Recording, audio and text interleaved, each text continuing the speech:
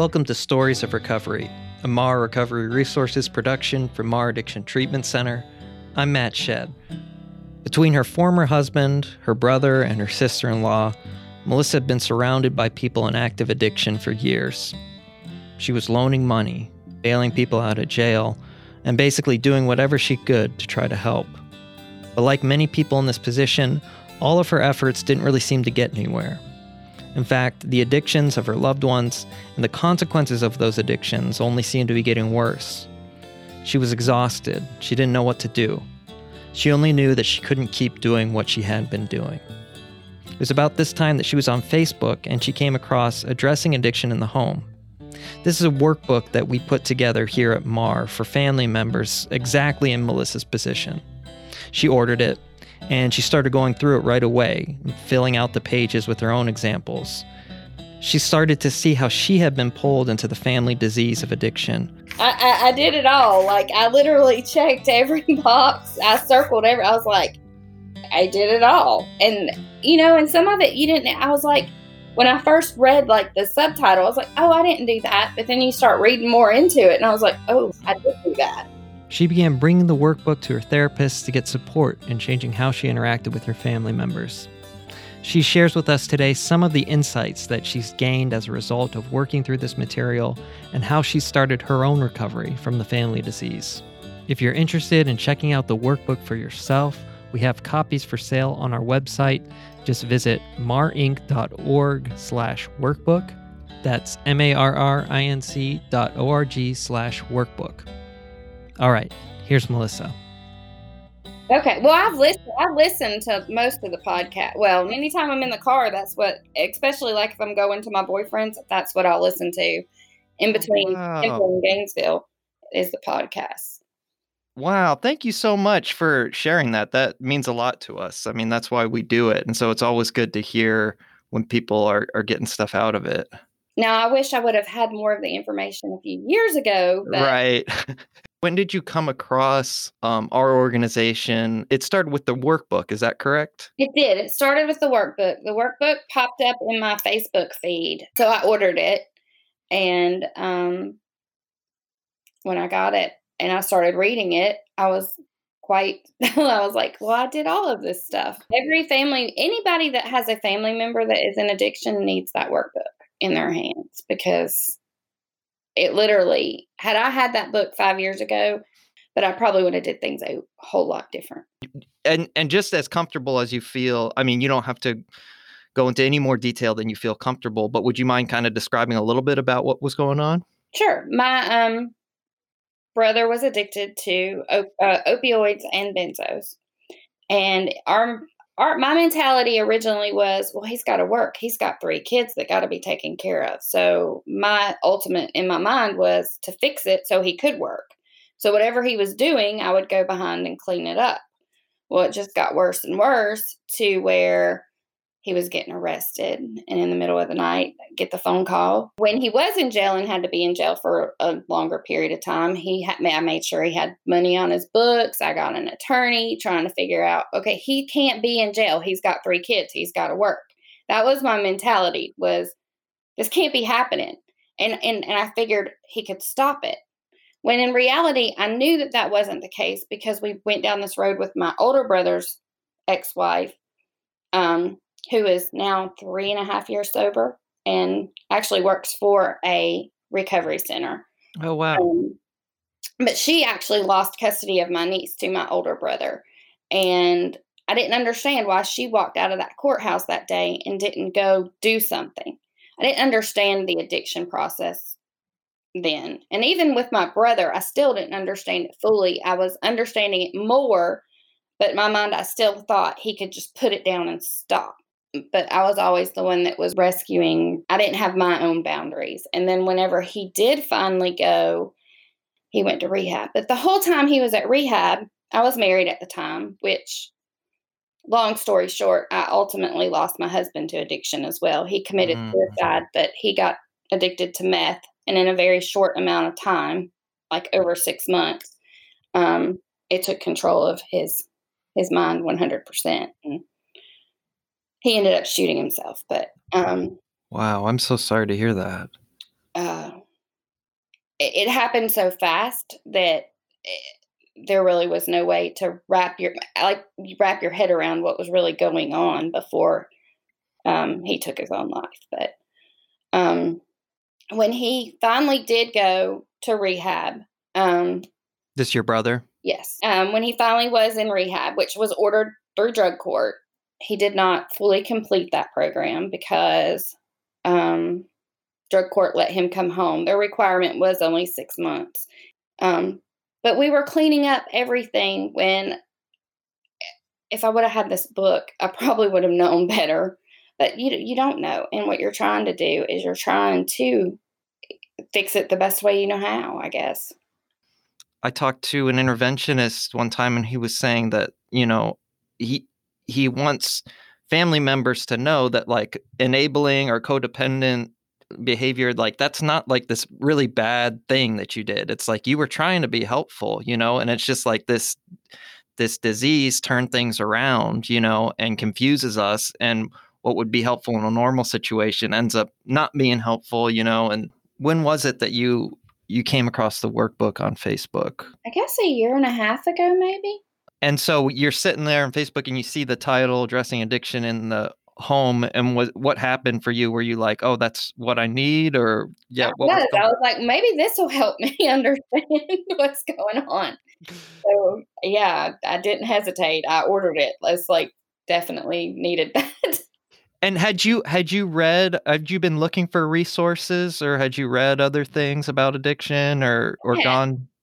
I had brought when my brother came home from rehab, I had actually got a couple of different books that said loving a loved one in recovery. When my ex sister-in-law was in active addiction, I actually listened to there was an AA speakers app Mm, that I actually listened to, um, trying to better understand. Actually, her and my brother were both in active addiction at the time, so it was kind of a dual tool because even though she was no longer married to my other brother, she was still the mother of my niece and my nephew. So, yeah. um, So you're kind of picking up some knowledge here and there, and learning a little bit about it right. over the years. Okay, and then you see that and you think, well, maybe what was it about this resource in particular that made you interested? Um, it's actually the first one that I actually saw that wasn't necessarily just about the addict and dealing with what's going on with the addict. This actually deals with the family and what's going on with the family and what you're doing as a family because it's not just about the addict. I had not came across anything that had been about the family and how to help the family. Yeah, I think it's one of the things that we tried to stress in that book, that like it's traumatic, you know, having someone in active addiction is traumatic. It's traumatic for them too in a different way, but it's really traumatic for the family to see them go through that and to feel the powerlessness of not being able to help. The first chapter is addiction is a disease, and it kind of walks through, it explains kind of on a neurological level what's happening. Was that helpful for you? Was that something that you? Absolutely. It absolutely was. Now, I had already gained a better understanding of it being an actual disease and not something they could just stop at this point. But it helped explain to me exactly what is going on in their brain and why it's a disease versus just something that they can't just put down and walk away from. With your experience with your loved ones, had it been kind of like, why don't they just stop? Why don't they just try harder? Was that kind of your view of it? Oh yeah, and when I paid the money to the attorney to help my brother, it was, "Okay, I'm gonna pay this money to the attorney, but you've gotta stop." "Oh, yeah, I'm gonna quit. I'll stop." But in his mind, he probably was telling me he was going to and thinking he was going to, but not realizing that he just couldn't. Hmm. Did the other events with your other family members start to kind of make more sense of why? Yes, like, why my ex-sister-in-law was able to walk out of that courtroom and not check her in. It started to make sense at that point. It's like she didn't have control of what she was doing. I mean, it had taken over her aspect of what was right versus what she truly wanted, because she truly wanted her kids. Mm-hmm. And deep down she did, but at that time the drug was more powerful and had more control over her. With her, for example, she was supposed to be my maid of honor in my wedding. Her and my brother were still married. She was supposed to be my maid of honor in my wedding. All of this starts falling apart. Like, her and my brother are getting divorced 4 months before I was getting married. And I felt like, why is she doing this to me? She wasn't doing any of the things that as a maid of honor she, would normally do. And that's because of the drugs. So, yeah, and it's kind of like, I think a lot of times people feel a sense of, I don't know if relief is the right word, but just kind of like, oh, okay, I'm not crazy, or there's not some, like there's some relief, I think, that comes with an explanation. Is that your experience? Yes, I get it now. Like, completely, it makes gives you a complete, total better understanding of all of it. The next chapter is the family disease, and talking about like as their disease is progressing in terms of their dependence on the substance. A lot of times for the family members, they have an addiction to the addict that's kind of increasing, and like, because our concern is, we see that person kind of spiraling, and we want to jump in and help them and want to try and protect them. So like, as you can relate to that. 100%. That's what I did. I mean, addicted to the addict, I guess, is what a good way to put it. Even though you're trying to fix it, you're trying to make it better. But yeah, ultimately you're addicted to trying to fix the addict, or what's going on to make it better, or clean up whatever mess they've created. Rationalizing he needed to work. He had to take care of those 3 kids, Mm-hmm. Yeah. I think this one's really interesting. Increased tolerance. So things that we used to not be okay with, we start becoming okay with.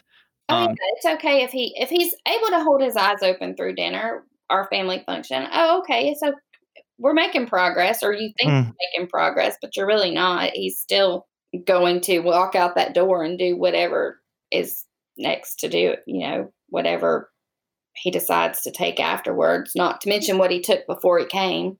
Mm-hmm. Yeah. And I think it's like it's like the frog being in the pot of boiling water it's like when it slowly gets turned up, we don't realize how, and then all of a sudden we find ourselves in an unworkable situation, because it's just kind of slow. Our tolerance for it has kind of slowly crept up. And they know how to word what they want to get you to do it too. Like, mm-hmm. Or they'll lie about what it is. Oh, I need money for my power bill, but really that money's not for your power bill. Or they'll take the money that's given to their kids as birthday or Christmas presents to get what they want. Mm-hmm. You're going around, instead of confronting them, you go behind them and you try to hide what money their kids had, or you keep a track of it so that they don't have access to it. Just an example. There's been multiple times where we've had to do that. Yeah. And it gets hard because it sneaks up on you like that. It gets hard to really even see what's happening, and address, like, because without resources like this and without knowing what's going on, it's just hard to recognize. So like, did you find, and those were some good examples of how that person would be sneaking, hiding, lying, that the person with the addiction would be doing that. Did you find that you were in your own way doing kind of like secretive behavior? Not with my husband. My husband, I was very open about what I was doing to help my brother. Now with my parents, yes, we hid what was going on and what we had to do for a long time before it came to light. Even the arrests, we didn't tell my parent. Like, we would hide that from them if we could. Um, Mm-hmm. my husband knew what was going on. He knew that I would do anything to help my brother, so he wasn't. There was a line that he wasn't, I wouldn't say allowed, but he knew that if he crossed that line, that it would cause an argument between he and I. So he, in turn, enabled me in enabling him, my Mm. brother. Not so. If that makes any sense. Absolutely. I was just going to say that's such a great description of it. It's like a monster that everybody is feeding this monster in some form or fashion, whether you realize you're feeding him or not. Mm-hmm. Absolutely. Absolutely. Yeah. And that's actually one of the examples we use in here, that it's like the person said that he didn't realize every time he was giving his son money, he was actually just feeding this monster that his son was carrying around on his back. He wasn't helping. He thought he was helping his son, but he was actually just giving, feeding this monster that was making everybody, sicker. Right. When you're going through the chapter on rescuing, enabling, and controlling, do you remember a particular moment where things really started to click in terms of like Oh, your I did it all. yeah. Oh, like, I was going through the checklist. I got well, you can't Oh, yeah, I can see it. Yeah, wow. Wow, that page is all the way filled up. Yeah. Um, I did it all. Like, I literally checked every box. I circled I was like, I did it all. And, and some of it you didn't, I was like, when I first read like the subtitle, I was like, oh, I didn't do that. But then you start reading more into it, and I was like, oh, yeah, I did. I did do that. I mean, I don't think there was one thing in there that I did not do in some sort of way. And then there's this actually clicked in my head that they knew what they were doing by coming to me. The enabling is invited Mm, section of the book, because they knew exactly what they were doing. They would word things they knew if they came to me, I would take care of it. They knew that I was going to fix it. They knew I wasn't going to let this happen. They knew that those kids meant the world to me, and I wasn't going to let them go without. So I was going to do what I needed to do to fix it so that their daddy would be at home and whatever. I 100%, all of it. I mean, I don't think there was, from the very beginning, it was registering. You really, I had good intentions, but all of yeah. the good intentions were with bad outcomes, just like it says at the very beginning. And so when you're starting to put that all together and like you say, writing all the notes and the margins and saying, okay, I did this, this, this, and it's all kind of clicking. What was the feeling? Was it kind of hope? Was it sadness? Was it frustration? What was that experience like, seeing all this stuff from a totally different perspective? I think a lot of it was some frustration with myself. Hmm. Not so much with, well, somewhat with them, for the fact that they knew what they were doing to some degree by coming to me, because they knew I would fix it, but mostly frustration with myself for letting it happen, maybe. Mhm. Um, I think a lot of frustration with myself for that. I started seeing the therapist 2 weeks after my husband passed away. So Mm. he passed away August 15th of 2017. And I, like 2 weeks later, I started seeing a counselor, and I still see her, which I did work with the counselor through there. And then Mm. also in the workbook, it talks about setting boundaries, and I slowly stopped.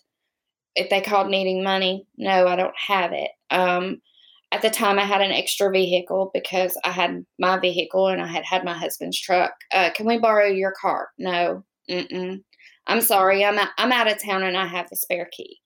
Or I have both sets of keys. I never would in a million years, if the kids needed something, turn the kids away. But I would do directly for the kids. If the kids needed to go to the doctor and they didn't have the money for the doctor, I would make sure I paid directly to the doctor's office and not give them the money to take the kids. Started cutting off other things that I did for them. And it's funny when you stop doing those things for people, how quickly they kind of aren't around as much as they were Yeah, past. sure. um, Sure. And was it hard to initially set those boundaries? Very much so. I mean, my brother and I are very close in age. Mhm. We've always been very close growing up. Like we were close enough we could have been twins just about. We shared a lot of the same friends growing up. Mhm. So for there to be that distance there, it is. It has been, but I have to put those boundaries in place to protect myself. And Absolutely. they have to learn how, okay, I lost my job. Let me send out this resume and try to find another one. Okay, let me figure out how to make sure that I have the money to pay the power bill because nobody else is going to do it for me.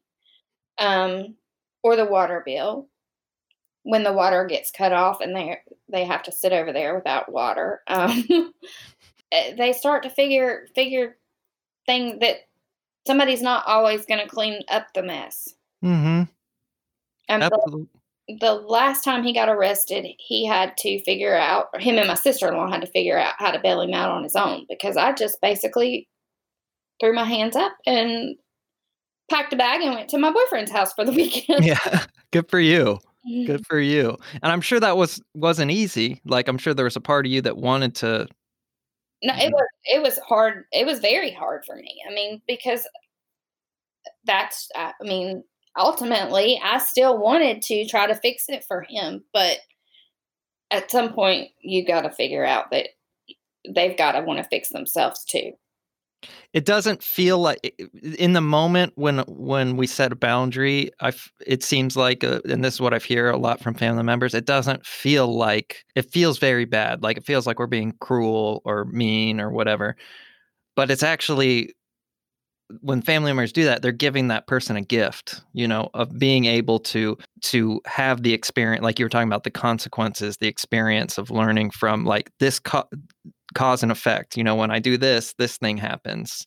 And if we keep enabling, then we rob that person of the opportunity to actually learn that lesson. Exactly. And I did that. Even when he was sitting in jail, he did not go without. He did not go without having money on his books to buy whatever he wanted, money to make as many phone calls as he wanted. All he had to do was call, and I would add the money to his books. Where I was wrong for doing that too. He should have had to sit there and really feel what it felt like.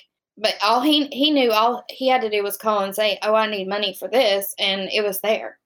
And since it's so hard, just like I think it probably feels really similar for the addict when they want to use, like, that, when there's that distress, that feeling of distress, and they want to get rid of it, so they want to use to get rid of that feeling.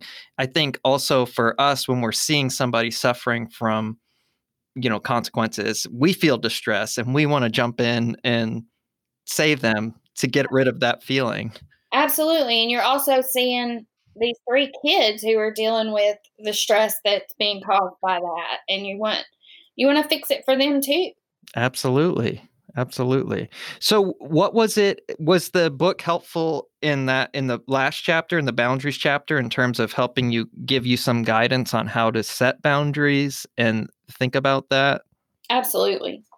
Yes. I mean, it helped me look at the whole picture of things and figure out where I needed to put certain boundaries in place. Now, granted, I'm not 100% there yet, but I am Of course. working on that. Very hard.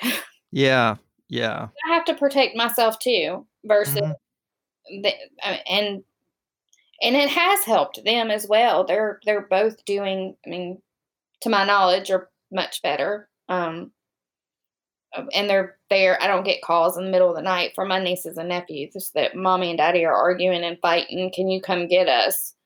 Um, so I mean, I think it's helped them in figuring out they're paying their own bills. They're Haven't had any of those phone calls. So Yeah.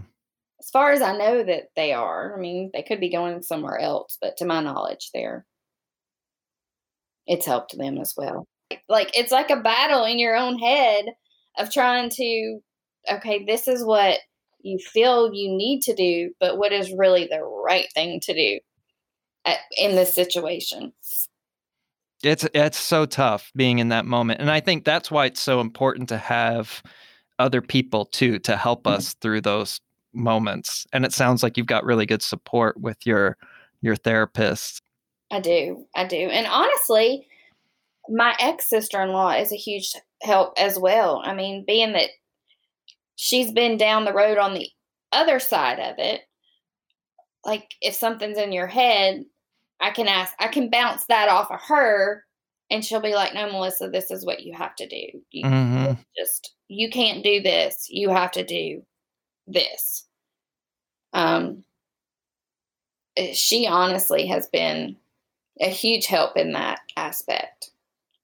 That's great. And yeah, and I imagine she works in a treatment center. Is that right? She does. Yeah. So now she's having to practice boundaries with, she's with people that are just stopped using. And, it's like, so she's probably getting really good at setting boundaries for herself too, I imagine. And on a whole nother note, has custody of her daughter back too. Oh, wow. That's awesome. And I love seeing that too, when things when people are able to heal from this thing.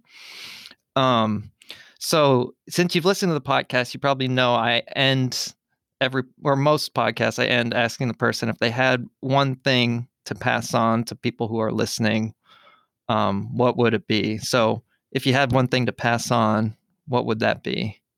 Could it be that if you have a family member that is in active eviction, get your hands on this workbook because it is the best tool that you'll ever find? Wow. That's quite the endorsement.